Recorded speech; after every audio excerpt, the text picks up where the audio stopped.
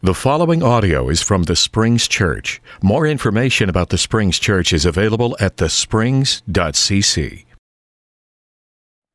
Wir freuen uns sehr, hier unter euch zu sein. Amen. That's what I'd say. That's what I would say if I were speaking in Germany at a visiting church. Basically, it means we're really glad to be here.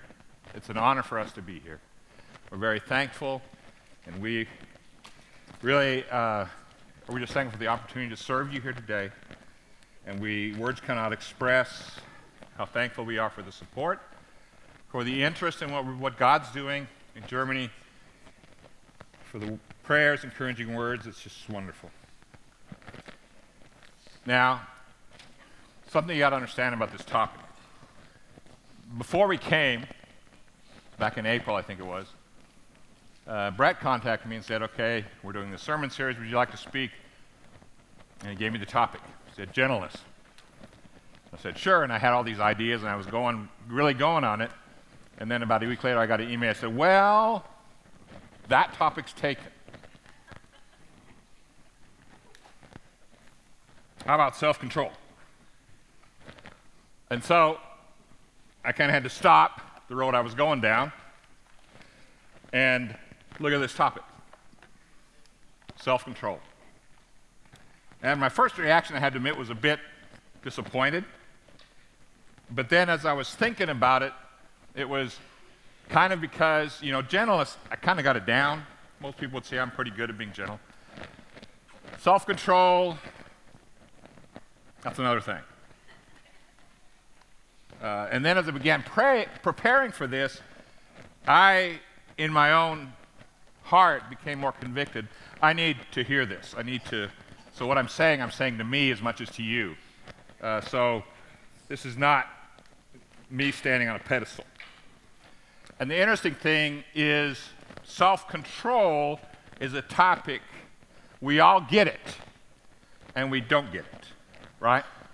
Because every one of us has areas of our life where they're under control. We got it. We can handle these areas. And then there are areas of our lives where we kind of say, okay, let's not go there. There are certain places where we struggle. Maybe it's walking by the donut stand. I got a sweet tooth, I must confess. And that's an area where I can struggle at times. Or, words we say, or, there's all these areas where we have to work. And I'm on this path, and I got a long way to go, and I'm assuming none of us has made it. And so, from one wanderer to another, let's dive in. This series is based on Galatians 5, as you well know. You may already have this all memorized. I don't know. Galatians 5, the fruit of the Spirit is love, joy, peace, patience, kindness, goodness, faithfulness, gentleness, self-control. Against such things there is no law. And then it seems to me when I read this, he talks about the fruit of the Spirit, these 9 qualities, character qualities. And it seems that Paul is emphasizing that these qualities are a result of our following Jesus, that the Spirit working in us will bring them out. Okay, so we concentrate on Jesus, follow him, submit to him, and then this will happen. It's the Spirit's fruits, right? Okay. I'm not used to these things, so I'm...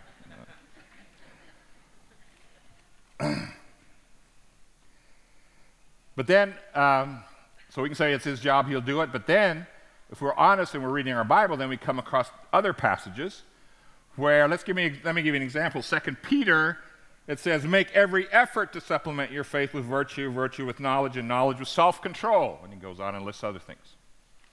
Okay, and you see that, make every effort. Other translations will say, give all diligence. And so you get this idea, okay, wait, it's up to me? I've got to work on this self-control and work until I got it. And so we're sitting here with these two passages that almost seem to contradict each other. We're going to say, okay, let's put Peter in one corner, Paul in another, and let them duke it out. Is that what is happening here? Well, I don't think so. May the best apostle win. I don't know. Is God doing this, or is it up to us? You ask that question, and if someone's asking that question, is it up to God or up to me? My answer would be, yeah. So wait a minute. These either-ors, you don't have a yes. It's not an option. In most cases, I would agree, but in this case, I'm saying, yes, this is an option. This is actually how it has to be. Let me give you an example of this, the best example that I have in Philippians 2. This is Paul now, okay? Work out your own salvation with fear and trembling. Work out your own, okay? So it's all on us. But then we go to the next verse. For it is God who works in you, both to will and to work for his good pleasure, okay? Work it out. God is working in us, okay? It's both. It's not an either-or. Work together with the Lord as we heed the Spirit in him. As his Spirit is in us working and we're making our efforts, this will work together. And it's necessary, and I believe especially in the area of self-control, we need both. Now let's look at the word self-control itself. This word, as far as I can understand, I won't get into the Greek because I got too many here who will correct me, but as far as I understood it, it has to do with strength, and mainly means like the strength, you get a hold of something and you control it. It's like kind of, I got this picture of this horse, and you're pulling on the reins to get it under control. Okay? So that's the idea behind it, and the idea of reining in these desires that are in us. And a valuable passage for that is in Galatians 9. That's, my German's coming out again. There you go. Do you not know that in a race all the runners run, but only one receives the prize? So run that you may obtain it. Every athlete exercises self-control in all things. They do it to receive a perishable wreath, but we get imperishable. Now we all know athletes who exercise and who do things that we wouldn't do. And it has to do with self-control. When I, in my younger days, played basketball competitively, there were things that I had to do. It was just out of the question. I didn't, it was not either or. I had to be in shape, practice shooting, all kinds of things. And there were days, on the one hand, there was this, I want to play at a high level, be at my best for the team. But then there were days where I'd say, it'd be kind of nice just to stay in bed and not get up and jog through the forest. It'd be kind of nice to eat this or drink that, and it was a fight. And it's interesting because the Germans have a phrase that. They said you have to overcome, and this is a literal translation, you have to overcome your inner pig dog. We know that word. Yeah. Okay. And that is, okay, man, this might even help you. Okay? If you think of it, you start struggling with this in you, and you start picturing a pig dog inside you, and you say, okay, gotta fight him,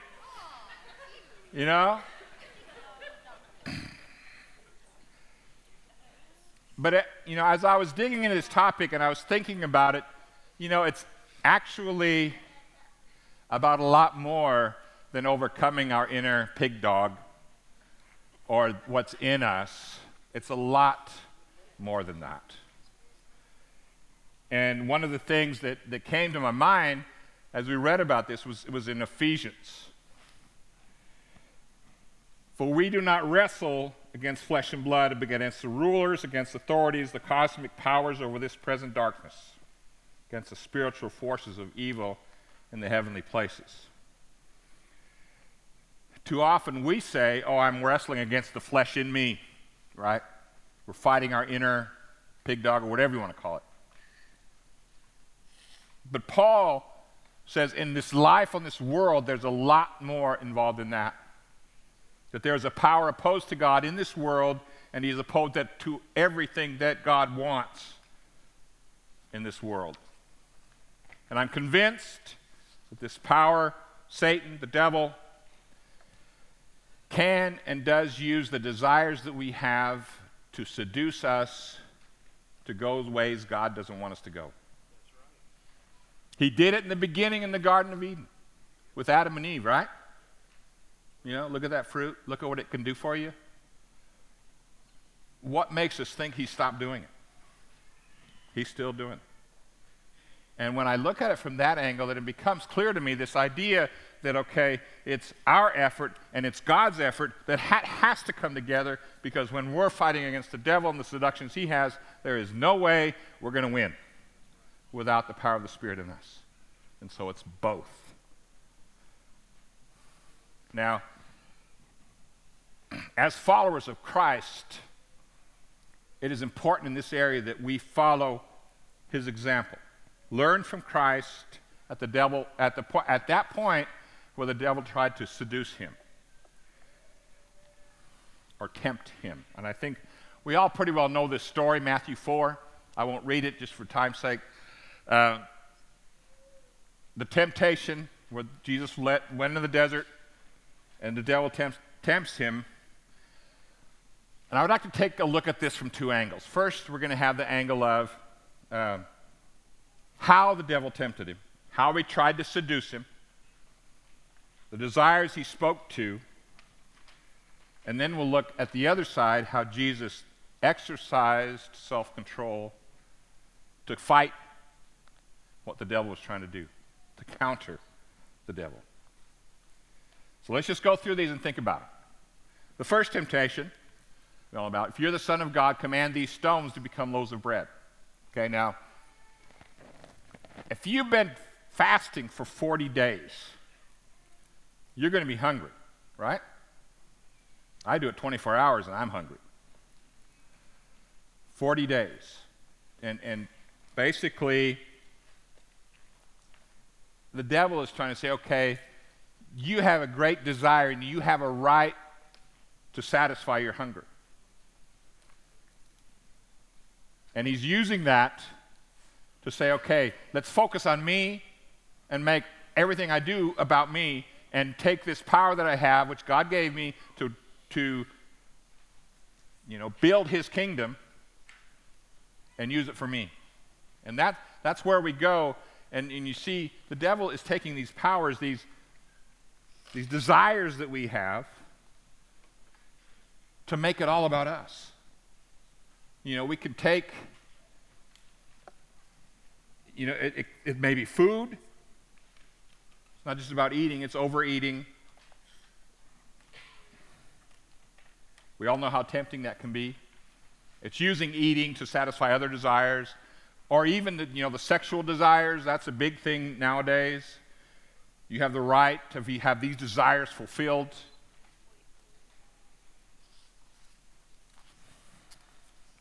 And there are other desires. I mean, think about it.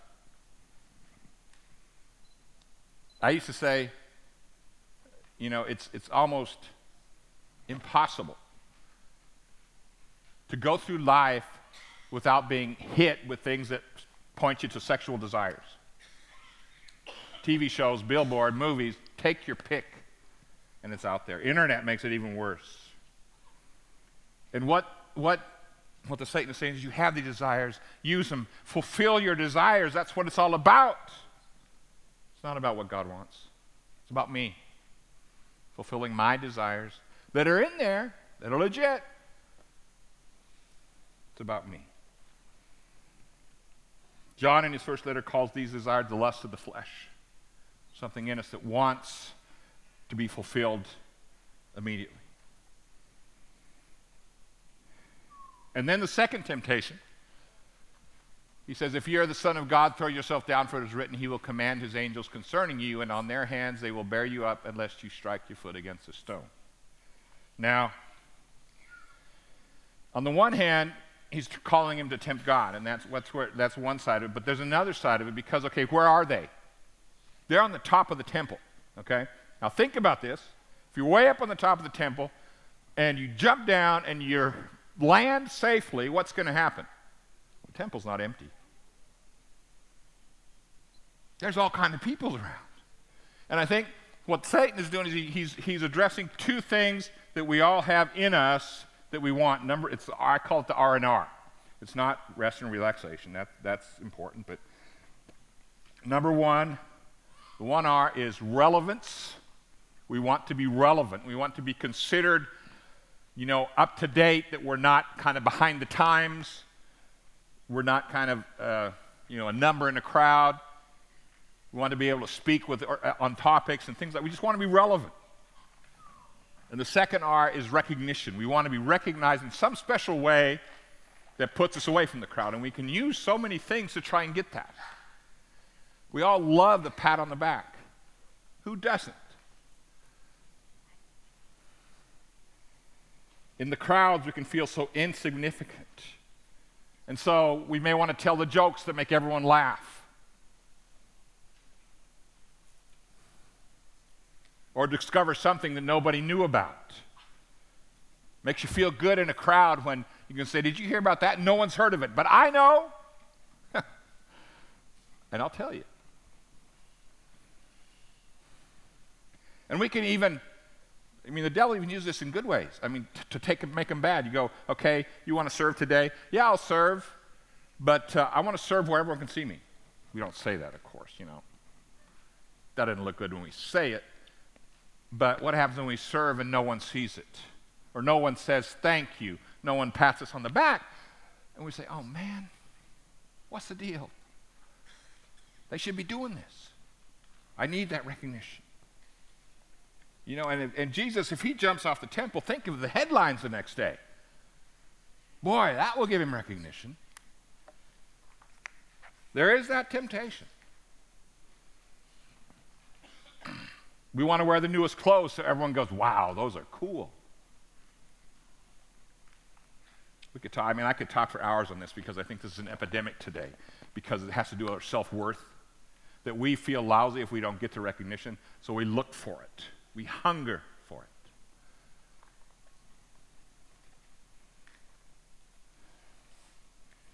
But I don't have time, so we'll move on to the next one, okay? You have to recognize that's there. Next one is the devil says, all these things, the kingdoms of the world, I will give you if you fall down and worship me. All these things I will give you. And what is that? That's the power card. He's playing the power card. You can take the shortcut, use the power you have to get you ends you want. Don't go the way of suffering and pain, the way of service. And so often we are tempted to use the power card to get to the goals we want to get to. And so what do? When the kids were little, I'm big. And so I could play that. And I could say to them, okay, you do this because I'm dad. Sometimes it worked. Sometimes they would stand there and say, But we're always tempted to do that when we have a goal we want to reach and there's someone who's kind of hesitating and we want them to get there, and so we'll use physical power, we'll use verbal power, and it comes to a point where they're going to do it. It doesn't matter what, and we use the power card to try and get things done because it's, the ends justify the means, right?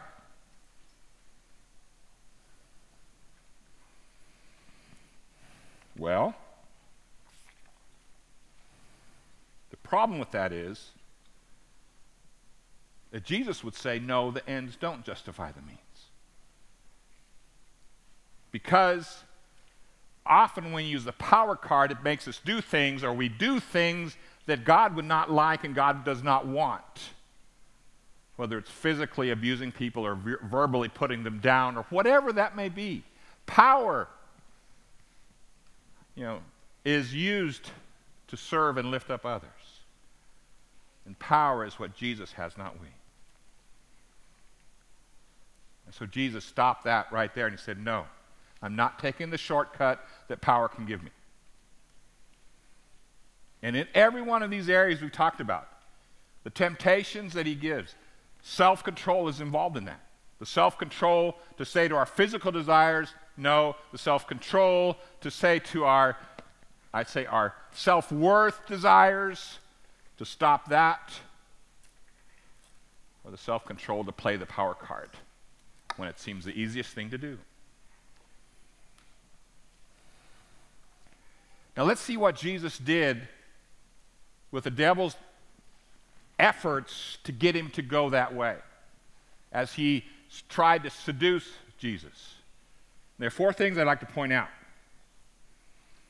Now, it's important to remember, okay, these were temptations. Sometimes we kind of get the impression, Jesus, he walked on water, and so he kind of walked a little bit above the earth, and so it really was no big deal for him. Well, if you're not tempted, it's not a temptation. That's right. Right? And so Jesus was tempted. And we'll get to that in a minute. But what answers did he have? Well, we usually go straight to what he says, but let's take a step back and look at how it was introduced. And I like the way Luke does it. He says, Jesus, full of the Holy Spirit, returned from the Jordan, was led by the Spirit in the wilderness for 40 days, being tempted by the devil. Number one, it sounds like the devil didn't just do 3 things at the end. Sounds to me like he was going at him the whole time. I mean, that's the appearance I get. Number 2, he emphasizes that Jesus was full of the Spirit and was following the Spirit's lead. Okay, and so everything that happened was something that wasn't just a random temptation. It had to do with the Spirit working in him and wanting him to accomplish something, and so it wasn't just a random thing. This is where it begins. To see our life is not just a series of random events, daily things we do, but to see that when we are under the control of the Spirit lives in us, then nothing happens that is just random and outside of God's will. Do you hear that? We get into places where the temptations become, I call it practicing atheists. We come to church, we're religious, we're singing, we're raising our hands, and Monday we're going out as if, God's nowhere to be found. And we just kind of live our life in our own little bubble. It's about me, and I've got all these temptations. But if we are living in the Spirit, if we are followers of Jesus, we need to see that everything happens every day. It's something that he is leading us through. And there's a reason for it. And so as we look to him, that can help us to see beyond the temptation and exercise self-control. Because we know his Spirit is in us. And that's where I go back to the beginning again. It's him and us together, following his lead. I can't do it on my own. Jesus was full of the Spirit, and the Spirit helped him to resist. But I think, when I think of how, idea of just submitting to the Spirit, to God in our lives, it brings me back to a story. I had one of our daughters, I won't say which one, because 2 of them are here. She was, I think, 2 or 3. And she was kind of one of those who really wanted to learn things. And so we're ready to go somewhere. And I said, can I help you put your shoes on? She said, no, I'm going to do it. And she kind of had this German-English combination, by my Alleine. Alleine means alone. And so she said that, and so I'd sit there and watch. Of course, she had to tie her shoes. And so she's trying to, she got her shoe on, and she's trying to tie it. And we had shown her, but she hadn't learned it yet. And so I sat standing there waiting, and I said, okay, do you want me to help? No, by my Alleine. Okay? And I asked that like 3 or 4 times. And at some point she got so frustrated, she breaks out in tears and says, okay, Dad, please help me. And one time when I was thinking that, I was thinking, okay, it's like God spoke to me through this picture. Because God's standing there, he's saying, okay, you want me to help you. And we say, no, I can do this on my own. We say, okay. And we get more frustrated. We try to do it. We don't do it. And God says, well, you want me to help you? No, on my own. And we go so far that we'd all go, oh, no, I can't do it. Lord, help me. Say, well, thank you for finally asking. I don't know if he says that, but I can picture that happening. That's the first thing we learn from Jesus, relying on the Spirit in him and relying on his power and strength to fight, to exercise self-control in the temptations. The second thing is that in 3 places, Jesus says, it is written. Verse 4, it is written. Verse 7, it is written. Verse 10, it is written. That means, number 1, he knew his Bible. We're going to say, okay, it's written. And we say, we know there's a place somewhere, and we dig our Bible out. And where was that? Or get our smartphones and do a Google search for this. He knew it. It was in his heart. And I think the important thing to see is, well, of course, when it says that, that means that's his authority. But the other thing is that, if you have his word in your heart, I think the Spirit can take that and bring it to your mind because it's there. It's there. And if it's not there, that's when we can get in trouble. And so it's not about fulfilling some kind of rule that says I have to memorize, I have to get this in. It's about understanding what the function of the whole thing is, to have his word in your heart. To have it in your heart.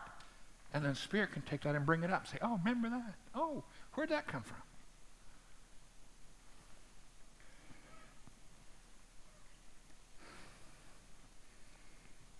We need that. The third thing is, I think it's important, is to understand Jesus was tempted. What does that mean? We have the answer in Hebrews, and this is one of my favorite passages. We do not have a high priest who is unable to sympathize with our weaknesses, but one who in every respect has been tempted as we are, yet without sin. Let us then with confidence draw near to the throne of grace, that we may receive mercy and find grace to help in time of need. There is someone there who understands what we're going through. Okay, do you see what he wrote there? In every respect, he has been tempted. So when you are going through a temptation, maybe you fell flat on your nose and you said, wow, I really blew it. And Jesus said, I know that temptation. And the thing is, it's not this knowing it because you're a know-it-all better than everyone else. It's a knowing it because I understand. You know how good it feels to have someone there who understands what you're going through? Jesus understands what you're going through. And so he says, so we can with confidence go to the throne of grace for help. With confidence. And what will we find there? No one with, the finger going like this, grace and mercy for help.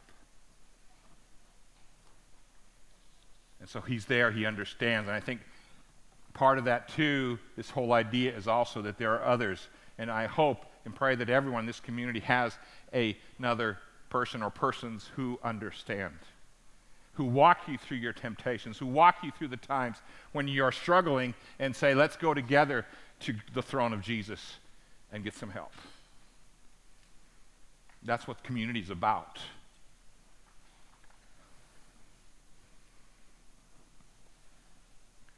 And the last thing is the mindset that Jesus had, which comes out in his last word.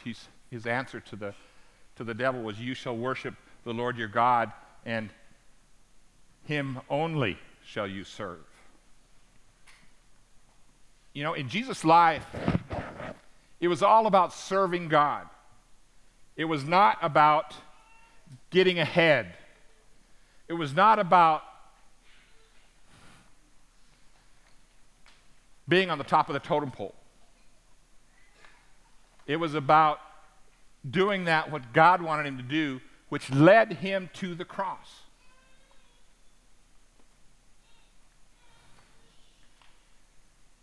It wasn't about him. It was about God's life. And that was what helped him through these trials and also helps us in our self-control, is to know it's not just about me struggling. It's about how I can live through the Spirit the life of God in this world, which will honor him. And so when you think about that, and think about how you can honor God in your daily life, and we talk about that and these words of Paul, which I want to close out with, whether you eat or drink or whatever you do to the glory of God. This is not just Sunday morning. This is not just a worship where we're praising and singing and we're singing glory to God. This is about in your daily life, seeing the opportunities you have to glory God. Because he said eating or drinking, we don't do that much here. Okay, you do that every day. These are the daily life things that you can do, even if you feel like you don't have any place in God's kingdom. The smallest thing you can do it to God's glory. It's not about gritting our teeth and surviving the battle. It's about looking to our gracious Father, seeing our Savior, and all that he has done for us. All that he has done for us. It's not about you and me and doing it, everything we do each day for the honor of God. I have a prayer that I've started praying as I realized this point. Every morning, sometimes I forget, but usually I don't. It's every morning when I get up,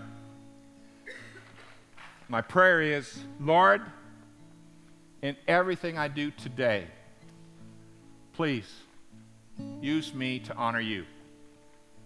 It's about you. And then I start thinking of things that went wrong the other day, and I said, well, yesterday's gone. Today, I want to honor you, and that is my call to you. Through his Spirit, may life in all things, may your life honor him. That's part of self-control, is looking beyond ourselves and seeing the greatness of God and the greatness of what Jesus has done for us, and saying, okay, it's about him. And if I would think, just what a difference it would make if everyone in this room would pray that every day. God, I just want to honor you, give you glory in some way. I don't know how, but it's not about me anyway. I don't need to see it happening.